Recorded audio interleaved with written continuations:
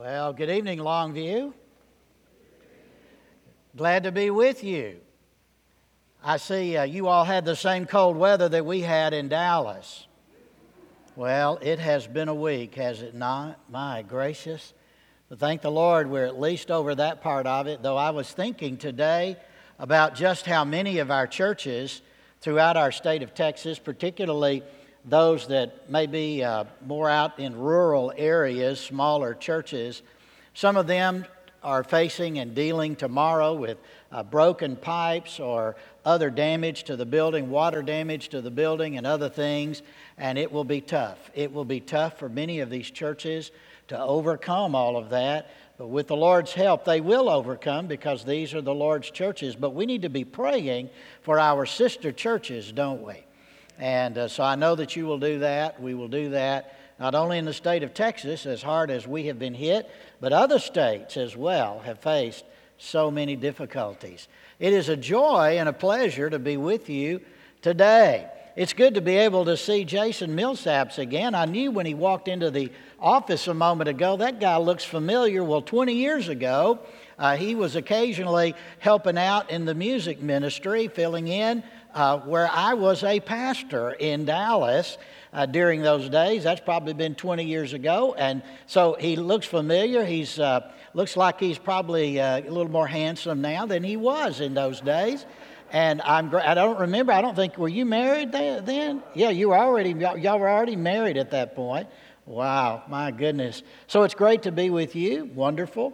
And then I want to thank your pastor for the invitation he has afforded me to be with you tonight. I'm grateful for the opportunity. So I've had the opportunity to really just get to know him for a few minutes earlier before our service began, and I really like him. I really do. I'm grateful for you, brother, for inviting me to come, the joy of being with you, getting to know you better. I look forward to more fellowship with you. I certainly do. And so I'm grateful for your pastor and for his kindness in inviting me to come and be here during our service together. Now, I want to invite you to join me in the book of Isaiah. Isaiah, the 6th chapter. Isaiah chapter 6, if you'll find your place there.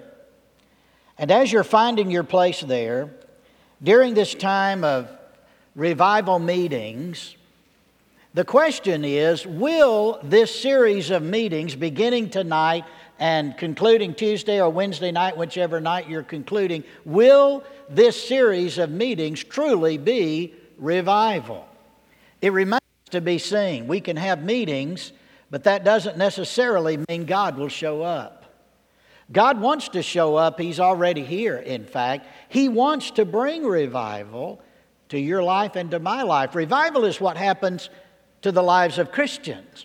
Evangelism is what occurs as we lead lost people to Christ and they come to faith in Christ. And we pray that during this series of meetings, even beginning tonight, people will come to know the Lord Jesus. But also, revival is not just the salvation of unsaved people, as important as that is. It's also the people of God getting right with God and revived. You can't be revived unless you have been vived. Unless you have life, you can't get that refreshing life that comes when God shows up and we come back to Him. Duncan Campbell years ago said that the definition of a revival is a people saturated with God. What would this church look like if you were a people saturated with God?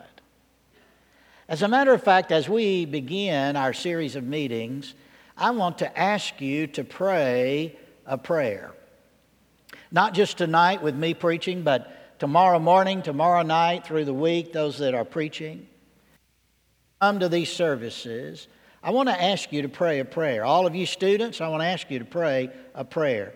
It is a serious prayer, and it is this: Lord, do anything in me you need to do in order to do everything through me you want to do.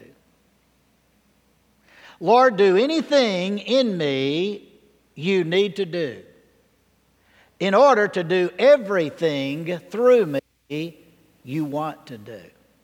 Let me ask you a question. What do you think God wants to do with your church? Well, I've only been here on your premises now for about an hour, but I already know the answer to that question. And here it is. What does God want to do in this church? A whole lot more than He's ever done before. You see, that's what God wants to do and desires to do in all of His churches. We have wonderful legacies in our churches. That would be true for this church.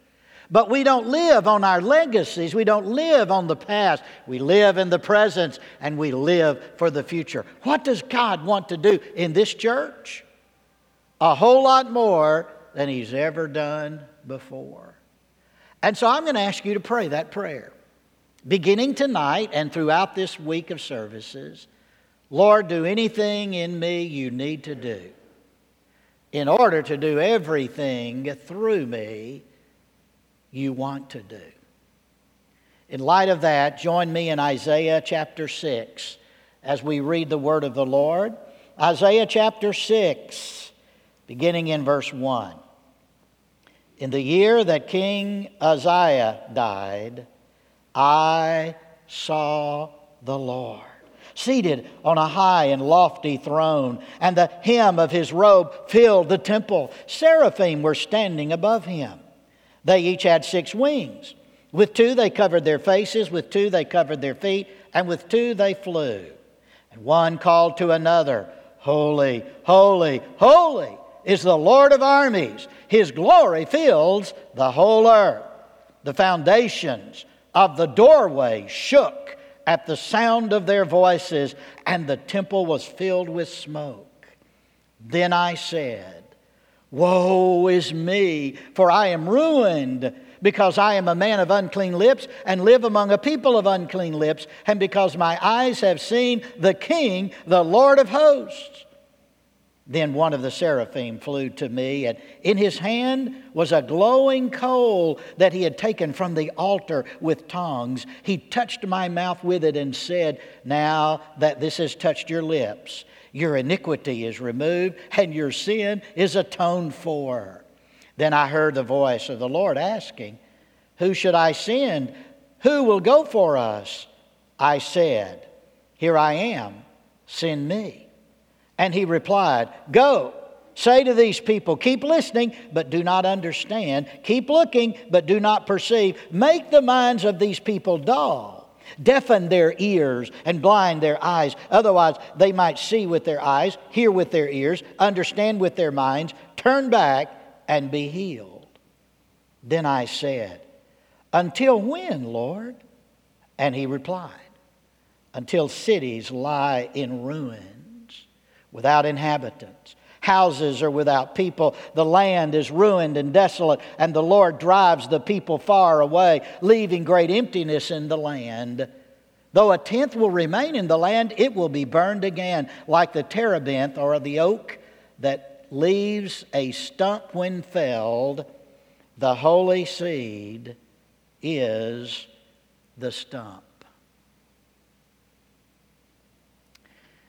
How big is your God? How well do you know Him? How much are you like Him? How ready are you to serve Him? In the 8th century BC, over in Israel, a young preacher and all of his people were on the edge of a nervous breakdown because their great king Uzziah was dead. In the year that King Uzziah died. In the year that King Uzziah died. In the southern kingdom of Judah, Uzziah reigned longer than any king. 52 years. It would be the equivalent in our culture of having one man serve as President of the United States from Lyndon B. Johnson to Donald J. Trump. Only one leader Everyone 52 years of age and younger would have known only one man, only one king, only one leader, Uzziah. They had learned to trust him. And Isaiah begins in the year that King Uzziah died. More than a date on the calendar is that reference. We know that King Uzziah died in 740 BC. But it's not just to tell us that that's the date or the year that this occurred. No, it's more than a date on a calendar or a chronological notation or a trivial detail. No, it is a description of the circumstances politically and socially and economically and culturally in the land of Judah during this time. During Uzziah's reign, it was a time of prosperity. Uzziah had brought the southern kingdom to her greatest heights in terms of prosperity. He had built up the army of Judah to the elite number of 307,000 fighting men. They were at the height of their power militarily under his reign. During Uzziah's reign, he had subjugated all of the enemies of the people of Judah. He had taken care of the Philistines over toward the Mediterranean. He had taken care of the Edomites down in the southern desert. He had taken care of the Ammonites over there in their location.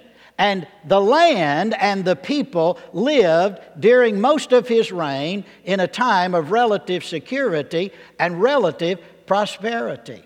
He built the port city down on the Gulf of Aqaba. He built other cities in order to provide grain for his people. He rebuilt the walls of Jerusalem and strengthened them, and he built aqueducts bringing water into the desert areas.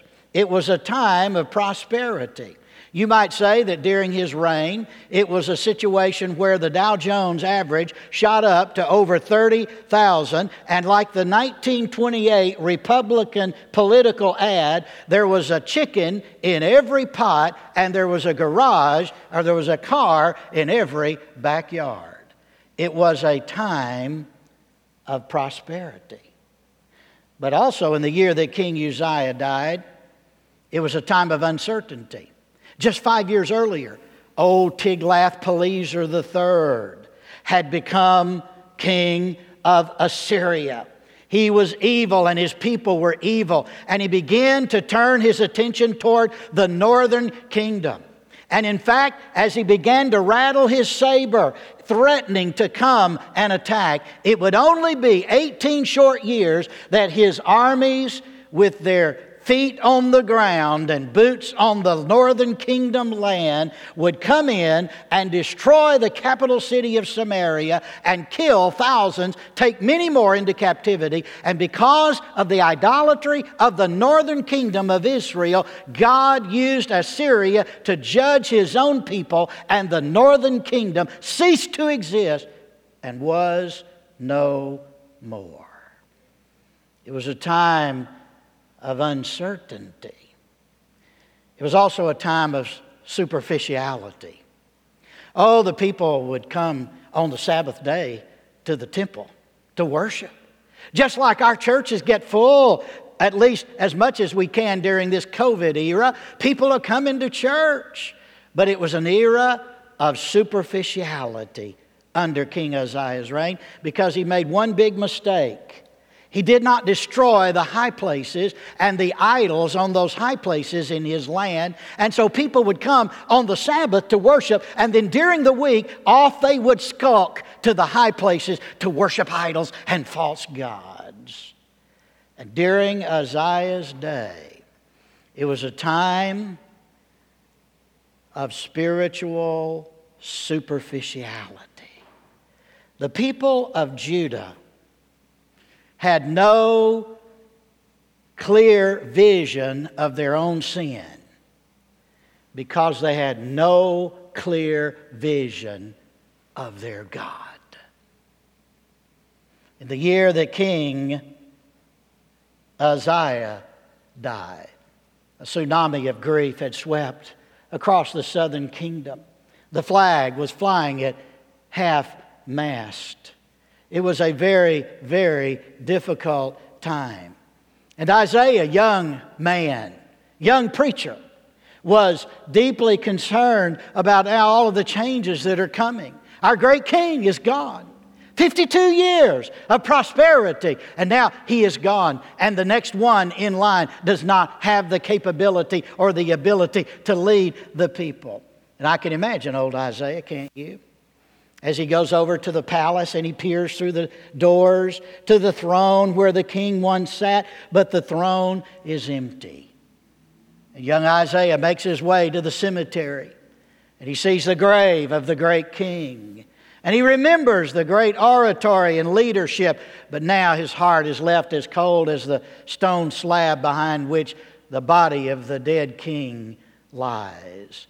In the year of King Uzziah died. You might say this statement would be the equivalent in our culture to something like this. In the year the Japanese attacked Pearl Harbor, I saw the Lord. In the year that John F. Kennedy was assassinated, I saw the Lord.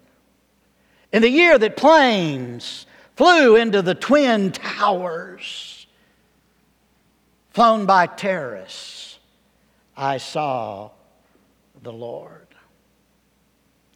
You know, there are only some things you can see in the night of darkness that can't be seen in the day of gladness.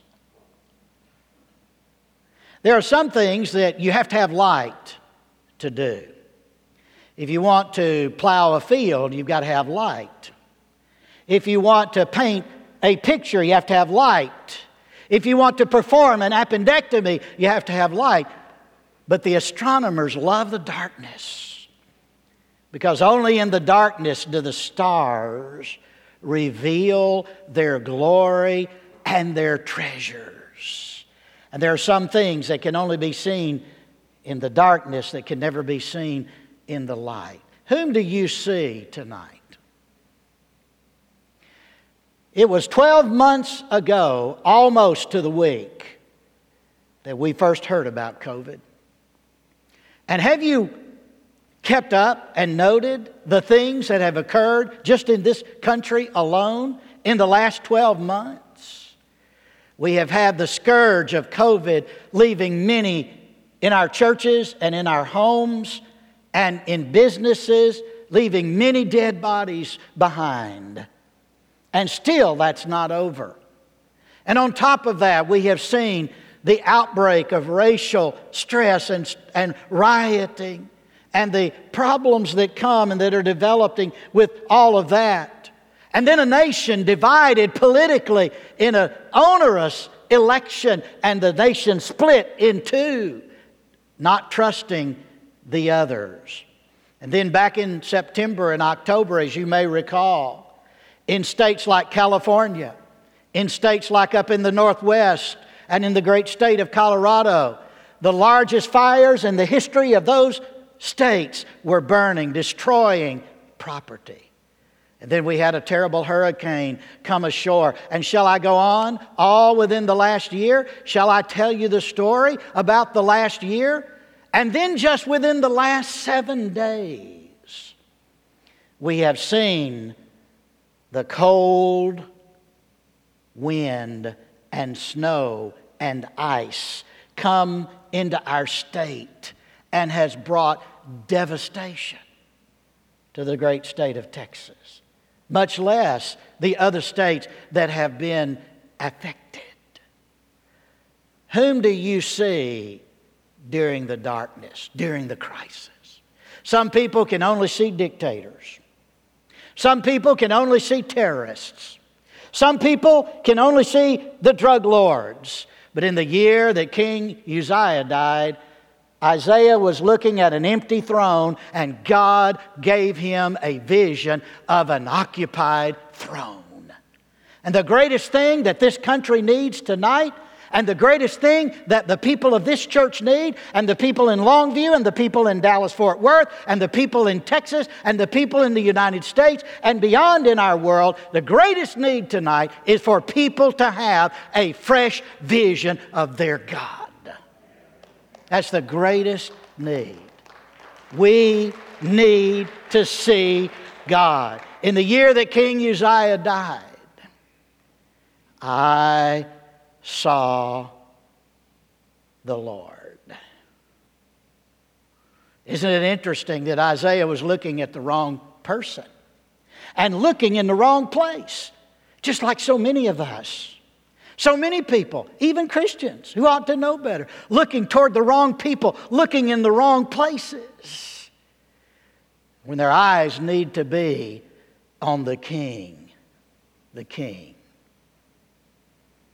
Earthly power comes and goes.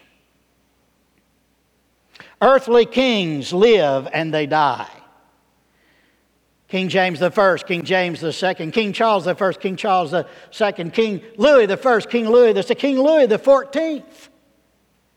Kings live and then they die. But have you noticed, never in the Bible do you ever read about God the first, and then God becomes decrepit and He ages and He passes off the scene, and now we've got God the second, and then later God the third? No. In the Bible, what we have is God the first, God the last, God the only. There is only one God who is eternal, who exists forever, and who is in charge. He's got one telescope by which He sees all things, His omniscience. He has one bridge by which He crosses all things, His omnipresence. He has one hammer by which He breaks all things, His omnipotence. He is God the first, God the last, God the only. And this is the God you need to see. The year that King Uzziah died, I saw the Lord. And Isaiah describes Him. He said, I saw the Lord seated on a high and lofty throne. Kings sit on thrones, don't they? I've seen some of the great thrones over in the different lands, particularly over in Europe, over in England. Kings and queens sit upon thrones. The King of Kings and Lord of Lords sits upon a throne in heaven. And you see, the reason he got there, or the reason Isaiah is able to have this vision, is God gave it to him. In Isaiah's distress and his sadness over the death of his king, after he went to the palace and after he went to the cemetery, Isaiah went to church. And he began to walk up the steps to the temple. And suddenly, God intervened and gave Isaiah this great vision. And instead of the walls of the temple, they receded, and Isaiah saw the temple in heaven. And instead of the choirs, Jason, singing antiphonally back and forth to each other, the Levitical choirs in the temple, Isaiah heard the singing of the seraphim. And instead of the smoke of the altar of incense in his temple, Isaiah saw the presence of a holy God. The year King Uzziah died, I saw the Lord seated on His high and lofty throne. And just the hem of His robe, your King James Version may say the train, we know what that is, don't we? We have seen the beautiful bride as she comes in on her wedding day. She's wearing her beautiful wedding dress, and behind is a long flowing train, a veil, a train. And we've seen kings and queens in their regalia. And when they come in and we all stand in honor of the king, and we see the robe and then that train, that hem of that robe that comes out several feet, that's the train. And Isaiah says that just the back part of his train, of his robe, filled the temple. Just the back part. Such is the majesty of God. The hem of His robe filled the temple. And then Isaiah says, verse 2, seraphim were standing above him. The word seraph means the burning one. It's an angelic order. And so if you have in the Bible a seraph, but if you have, that's one, but if you have an I-M on the end, that's the Hebrew plural. So one seraph, many seraphim. And so here are the seraphim. How many are there? We don't know. But here they are, seraphim were standing above him, and they each had 6 wings. You know, I got to thinking about that. 6 wings, that's a little redundant, don't you think? 6, it only takes 2. It's kind of redundant. They have 6 wings. And Isaiah says, with 2 they covered their face, with 2 they covered their feet, and with 2 they flew. In the Old Testament, the face is the symbol of all wisdom and knowledge. So seraphim, in the presence of the King of Kings, who has all knowledge, they cover their face, symbolizing humility in the presence of the King. In the Old Testament, feet are the symbol of governmental authority. In the presence of the King of Kings and the Supreme Court of the universe, the seraphim cover their authority, cover their governmental authority in honor and in humility before the King of Kings and the Lord of Lords. And with 2 of those wings, they flew back and forth, and they are ready at the moment's notice to accomplish the will of the one who is the King of Kings and the Lord of Lords. And not only that, in verse 3, one called to another. Antiphonally, back and forth, did they call one to another. Kadosh, Kadosh, Kadosh. Holy, holy, holy is the Lord of hosts. The number one thing that you and I need to become reacquainted with. I'm talking to Christians now. I'm not talking about the unsaved person out there. I'm not talking about the drug dealer. I'm not talking about the terrorist. I'm talking about you and me. The greatest need you have and I have tonight is to become reacquainted with the holiness of our God. Because God is holy and we are not. Holy, holy, holy. In the Hebrew Old Testament, if you want to emphasize something, you double it. If you really want to emphasize something, then you triple the word. It would be like on your computer, you bold it, you put it in 20-point type instead of 12-point type, you put it in italics, and then you highlight it with red on your computer. That's what's happening here. God is holy, holy, holy. God is love, God is just, God is merciful, God is many things. He has many attributes that are revealed in Scripture. But the one that Isaiah sees, and what you and I need to see tonight, and from this text we see it as we become in a position of encounter with this God tonight. He is holy, holy, holy. 3 times He is holy. The word holy means set apart.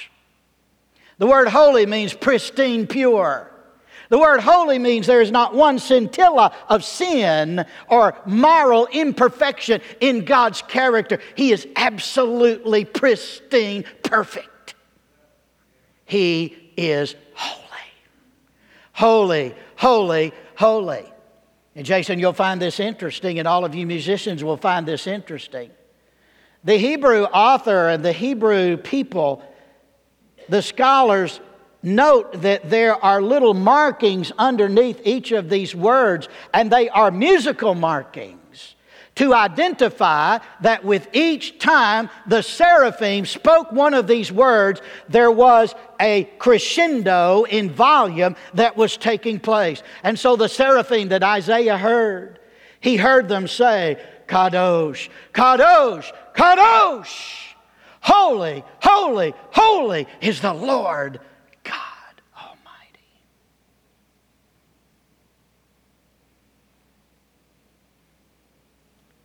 This is what Isaiah heard.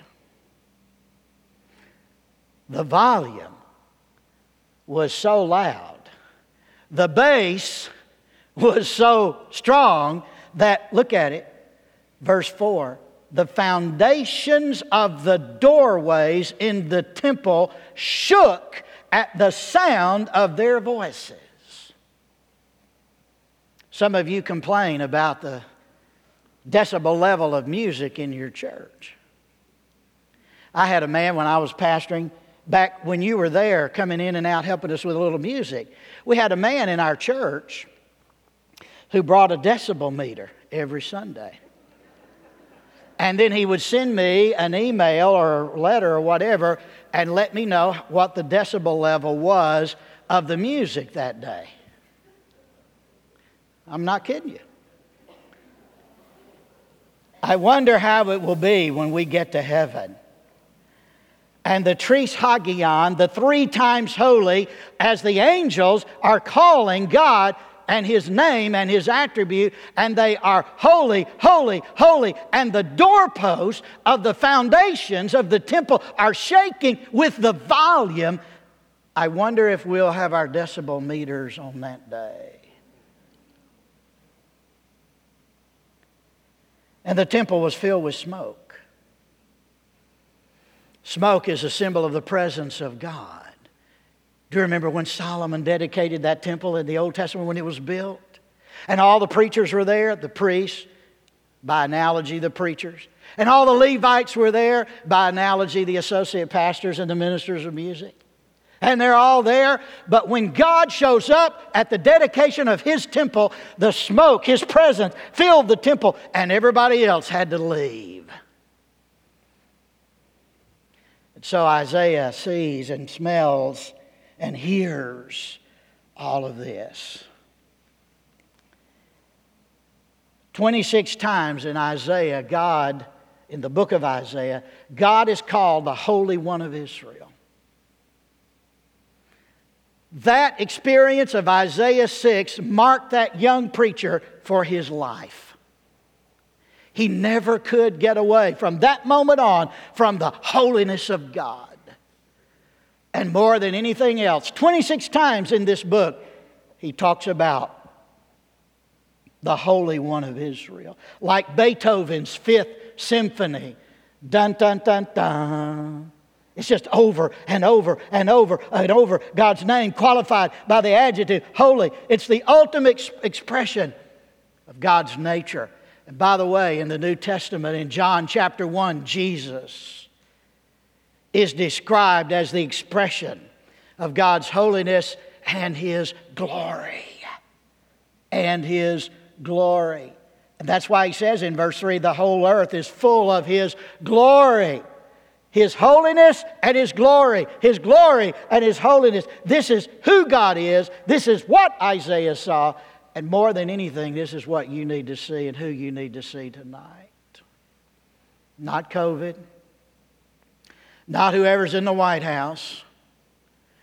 We better get to the point in our life as a Christian when it really doesn't matter who's in the White House. God is on His throne. And we need to get to that point in our Christian lives. God is the one who is enthroned. And tonight, more than anything, we don't need to see COVID. We don't need to see a political scene divided. We don't need to see everything else that's happening. We don't even need to see all that has transpired in nature in the last 7 days and the disruption to our lives and all of that. All of that stuff, as bad as all of that is, if our eyes are on all of those things, our eyes will never be on the God who sits enthroned on an occupied throne. Listen, you look at anything else, and I don't care where you look, it's an empty throne. You want to look at yourself, you want to look at your preacher, you want to look at your church staff, you want to look at your friends, you want to look at your parents, you want to look at your children, your grandchildren, your boss, whatever it is, whoever it is, look at anybody and you're looking at an empty throne. But if you will have a fresh vision of your God, then all the rest of that will fade to the side.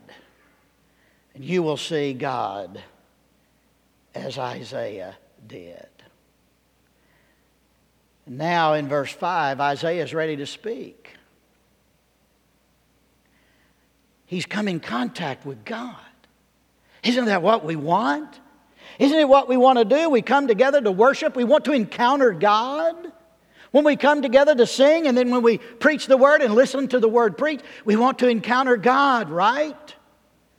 And so then Isaiah said in verse 5, wow! Wow, baby! Get the praise band going. We're in the presence of God. Wow! Let's boogie down spiritually. Wow, baby! We're in the presence of God. Is that what Isaiah says? No. In fact, he doesn't say wow. He says, woe is me. Now listen carefully, because some of you gripped a little tighter and got a little upset. But I want you to hear me out. Listen carefully. You cannot have the wow without the woe.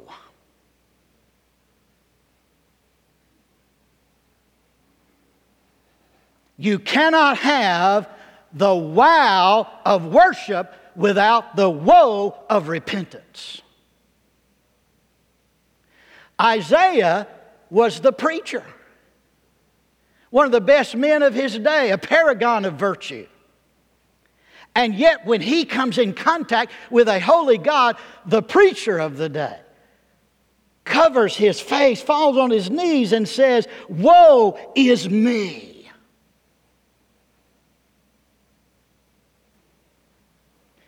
God wants you to have the wow of worship. But you can't have the wow of worship without the woe. And that's why the worship in Judah at this time was superficial. Like so many of our churches today, we come together and we've got the wow and we've got the singing, and then we get the preacher up and he does his thing and it's all wow. And then we go off Monday through Saturday to the high places in America, to our adulterous relationships, to our bitterness, to our disobedience of our parents, and we go off and live contrary to what we say on Sunday.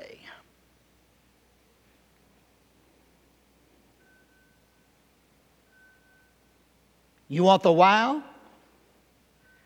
God wants to give it to you. But you cannot have the wow without the woe. Isaiah says, woe is me.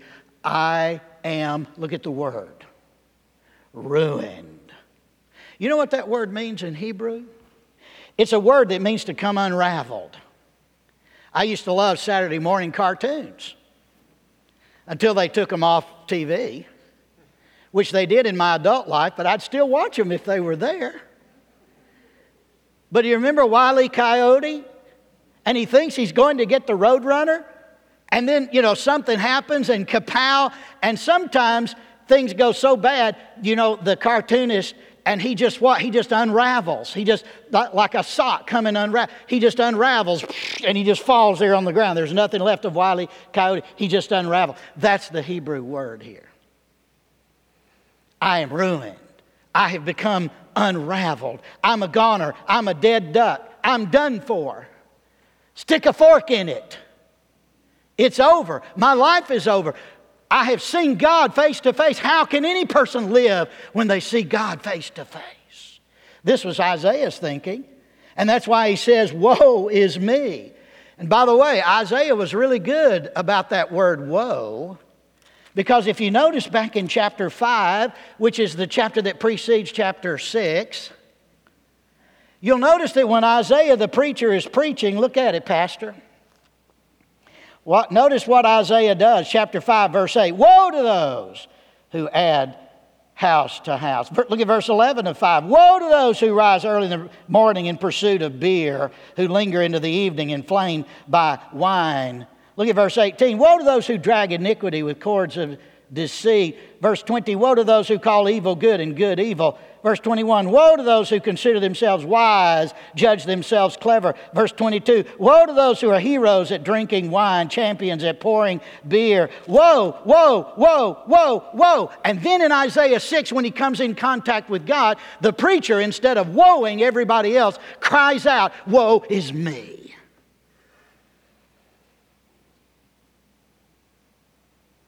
It's really easy to call out woes on everybody else. Oh, that's the drunkard. Oh, that's the drug lord. Oh, and the clipboard committee of the church goes around. Because they're so much better. We're so much better than everybody else. Until you come in contact with a holy God. Woe is me.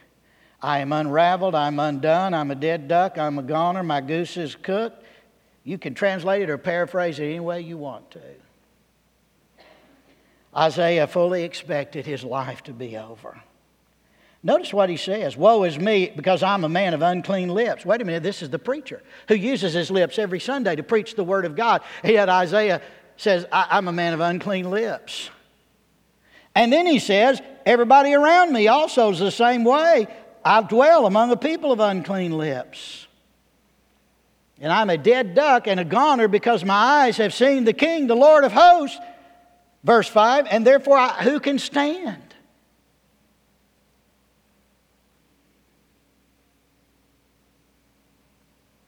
Were it not for the mercy of God, were it not for the love of God, and were it not for the grace of God to you and me in Christ, apart from our salvation, that's where we would be.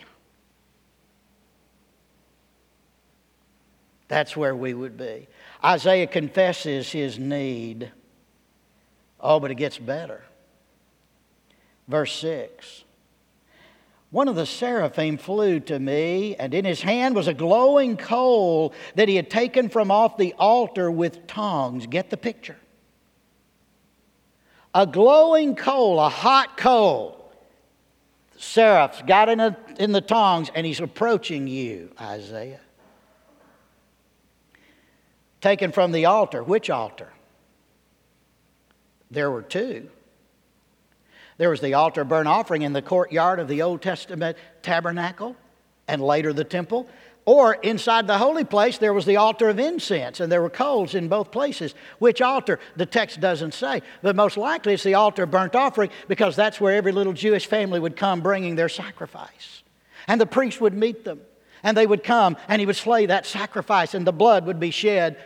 And the body of that animal that's now slain would be placed upon the altar of burnt offering, and the fire would consume it as a sacrifice to God. The blood is shed in place of the sinful family, and there's daddy, and there's mama, and there are the children, and there are the teenagers, and the priest takes them, and together they worship God on the basis of atonement, the shed blood. The angel comes and says, with that coal, he touched my mouth with it, verse 7. You would think that if you're going to have your lips touched by a hot coal, you would experience searing pain, and normally that would be true literally, but this is a vision, and immediately when the hot coal touched his lips, he felt release and peace. And this is what the seraph says to him. Now that this has touched your lips, look at it. Your iniquity is removed. Your sin is atoned for. The altar of burnt offering took care of the sins of the people of Israel.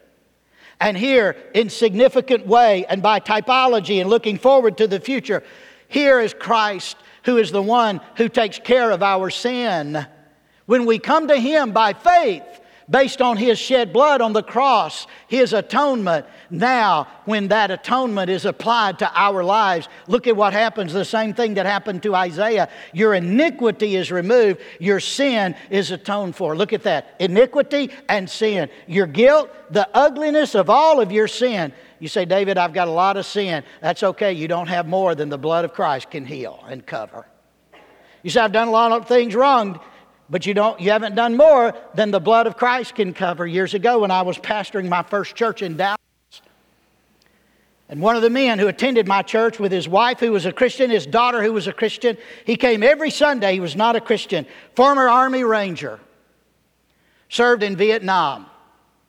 Came to my office. And he said, I can never be saved. And I said, why? Why would you say something like that? He said, I've done too much wrong. I have killed too many men. And then he outlined how, as an Army Ranger, they dropped him behind enemy lines, and then his only order was work your way back to the American lines and kill every enemy you can kill. And he told me that he kept a record of everybody he killed, either with a bullet or hand to hand, and he said, I quit counting at 800. And he said, there's too much blood on my hands, and I can never be saved. And I did everything I knew to do to explain to him the difference of killing in war versus pulling a gun on a neighbor and blowing their brains out. I did all I could do, but he thought his sin was greater than the blood of Christ. And folks, your sin's not greater than the blood of Christ, greater the blood of Christ than your sin. You can never sin yourself beyond the love of God. There's nothing you can do to make God love you any more. If you're here and you're not a Christian tonight, there's nothing you can do to make God love you any more than He loves you right now. And there's nothing you can do to make God love you any less than He loves you right now. Your iniquity's taken away. Your sin is atoned for. Literally in Hebrew, it's the most important word for atonement in the Old Testament. And it reads like this, your sin is covered. God says, I've got you covered. But God, there's a debt I owe. I can't pay it. God says, don't worry about it, son. I've got you covered. You're here today. You don't know Christ as your Lord and Savior. God says, hey, I've got you covered. The blood of my Son, Jesus, covers as an atonement for your sin. And if you will call your sin what God calls it, repent of that sin, and by faith believe in the Lord Jesus Christ, God says you can be saved. That's true for every one of you students. That's true for every one of you senior adults. That's true for everybody in between. Your sin is atoned for. Then I heard the voice of the Lord asking, who shall I send and who will go for us? And now Isaiah can respond. Here I am, send me. Literally in Hebrew, it's 2 words. 5 words to translate it in English, but in the Hebrew text, it's just 2 words. Literally, hear me, send me. It's 1 word in Hebrew, hear me. 2nd word, send me. Hear me, send me. Because you see, when you come in contact with a holy God, you don't jabber with God. Shut up and listen to God. Quit telling God how He needs to do things. Quit telling God what needs to happen with COVID. Quit telling God who needs to be in the White House. Quit telling God all of these things. Shut up and listen to Him.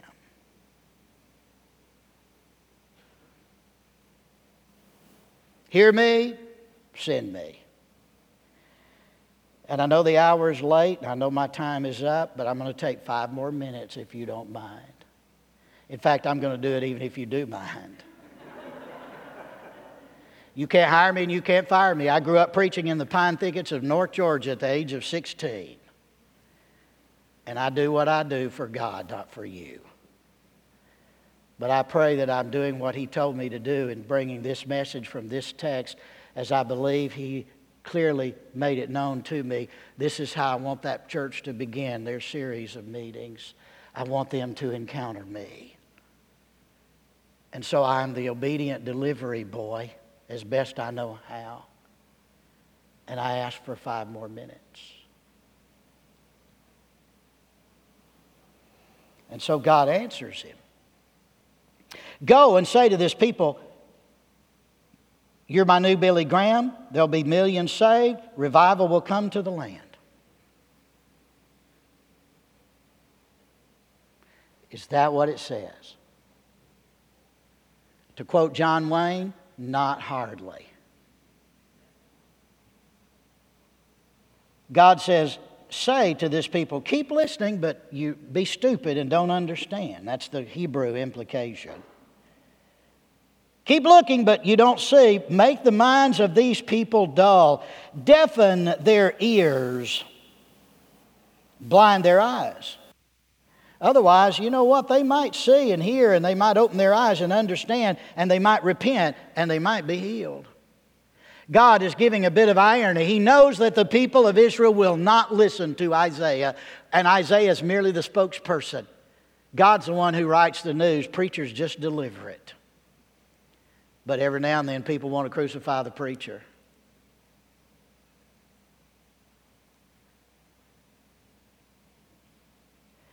Say to this people, keep listening, but you're not going to understand. Make their minds dull, deafen their ears, blind their eyes. Because if they would turn from their sin, then I would heal them. But they're not going to turn. I pray that this is not a description of America. I pray this is not a description of the churches in America. And I pray it's not a description of your church. Verse 11, then I said, how long, Lord? Until when, Lord? In other words, Lord, how's all this going to work out? And when is this going to happen? And now the other shoe falls.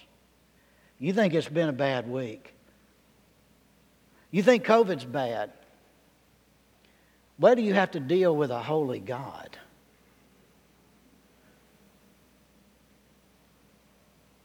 And God said, until the cities lie in ruins without inhabitants.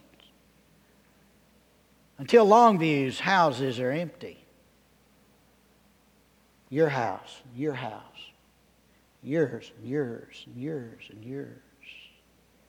Until my judgment sweeps across my people and they lie in ruins. Because of their idolatry, they won't repent, and I send a foreign army on their soil and I take them away. And that's exactly what would happen in 18 years to the northern kingdom, and another 100 and a few years is what would happen to these people.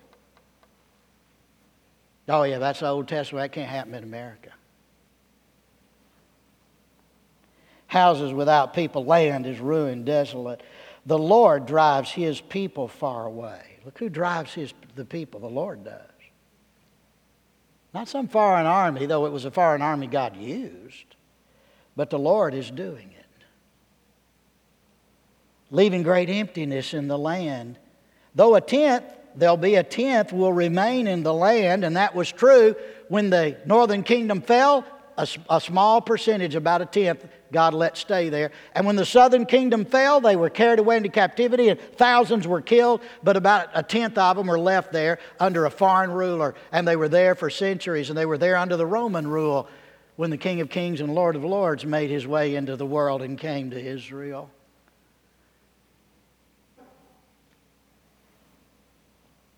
Leaving great emptiness in the land, a tenth will remain. But even that tenth, they'll face trial. It'll be burned again. It'll be like a terebinth tree or the oak tree.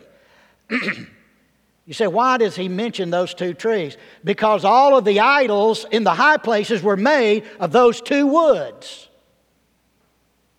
That's the rest of the story.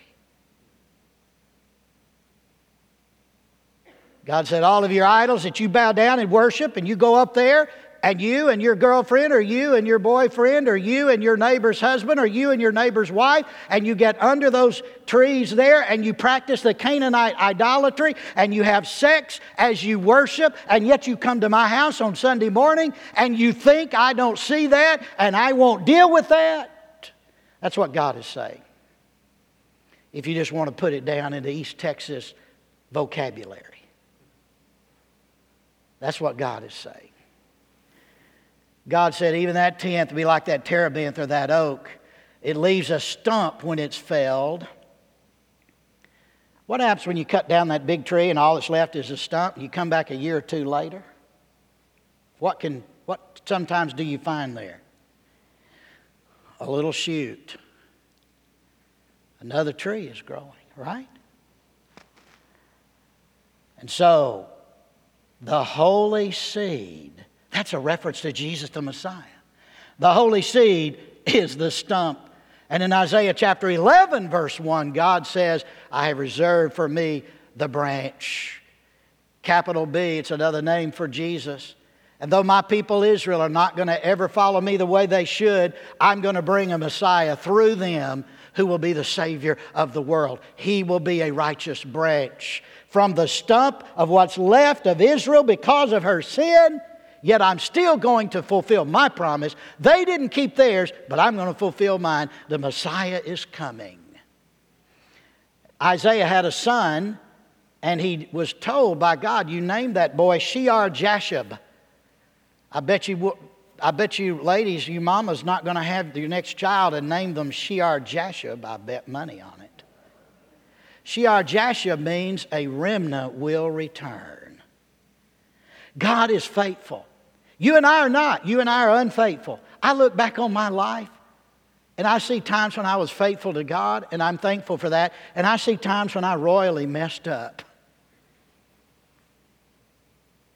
And I see times where I was displeasing to the Lord. And you do too, if you're honest.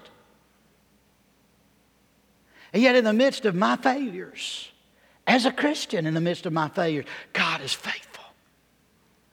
God says, my blood covers all of your sin, past, present, and future. If you confess your sin, He's faithful and just to forgive us, cleanse us from all unrighteousness. 1 John 1:9, all on the grounds of the blood of Christ.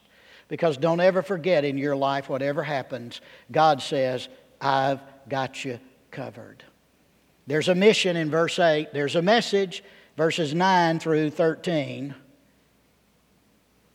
There'll be resistance, there'll be ruin, but lastly, it ends in redemption. 13, the latter part of verse 13, the holy seed is its stump. There will be redemption. Aren't you glad God is a God of redemption? Come to Him tonight. How big is your God? How well do you know Him? How much are you like Him? How ready are you to serve Him? This time of invitation is for every person in this building, every church member, every guest, every student. Did you mean it when you prayed that prayer a moment ago? No, I mean really, just us girls tonight. Did you mean it? Lord, do anything in me you need to do. Break my pride. Do anything in me you need to do in order to do everything through me you want to do. Do you want revival in your church? Most churches don't. I'll just be candid with you. I've been around the block. I've been a Southern Baptist all of my life, since 9 months before I was born. I pastored 2 churches for 21 years. I'm in my 14th interim pastorate in Dallas. And I know churches and I know Christians and I know my own heart. And most people don't want to get right with God. Let's just go business as usual. I'm glad he's through. Don't ever invite him back, Pastor. The greatest thing you need and I need is a fresh encounter with our holy God. And so I'm going to pray. And when I finish praying, I'm going to have you stand. And counselors and staff members will be here at the front. For any of you who need and want to speak to someone, have them counsel with you, lead you to Christ, pray with you, whatever. And then we're just going to convert these stairs here and here with the proper social distancing. Keep that distance. We're going to convert this into a prayer altar. And I imagine there'll be some deacons down here. Probably some Sunday school teachers and maybe some students. And some senior adults and some staff members. Because when God's word goes out, it doesn't return void. God is speaking to every one of you tonight. Every one of you. Let's do business with God. Our heavenly and our holy Father. Lord, we feel like Isaiah tonight. Our eyes are on empty thrones. We're looking in all the wrong places. We have trouble on every side. It's been a year, Lord, we don't ever want to have again. And Father, we need you right now. And Father, for those who are in this service who do not know Christ as their Lord and Savior, I pray for their salvation right now. And I ask, Father, that they would come as your Spirit is convicting them now, that they would come and they would take one of the hands of one of these counselors and say, I need Christ. Pray with me. Help me to come to Christ. Others may need to come joining this church. Father, others may need to come just to kneel. They don't necessarily need to talk to a preacher or a counselor or a pastor or a staff member. They just want to kneel and talk to you, oh God. And they just want to recommit to you. They want to confess whatever sin they want to deal with and ask your forgiveness. And Lord, they want to be like Isaiah. They want to hear you say your iniquity is cleansed and your sin is covered. Here am I, send me, Lord. That's what they want to hear. That's what you want to hear them say. Father, may they say it tonight. Oh God, right now, Lord, do we really want revival? Break our pride. Father, help us to do what you call us to do tonight. In Jesus' name I pray. Amen. Would you stand and would you come? Don't wait on others. You're in the balcony. That's all right. There's a way down. Just come on. Prayer altars here. Counselors here while they play. Right now. It's your time. Would you do it? Right now. Would you come?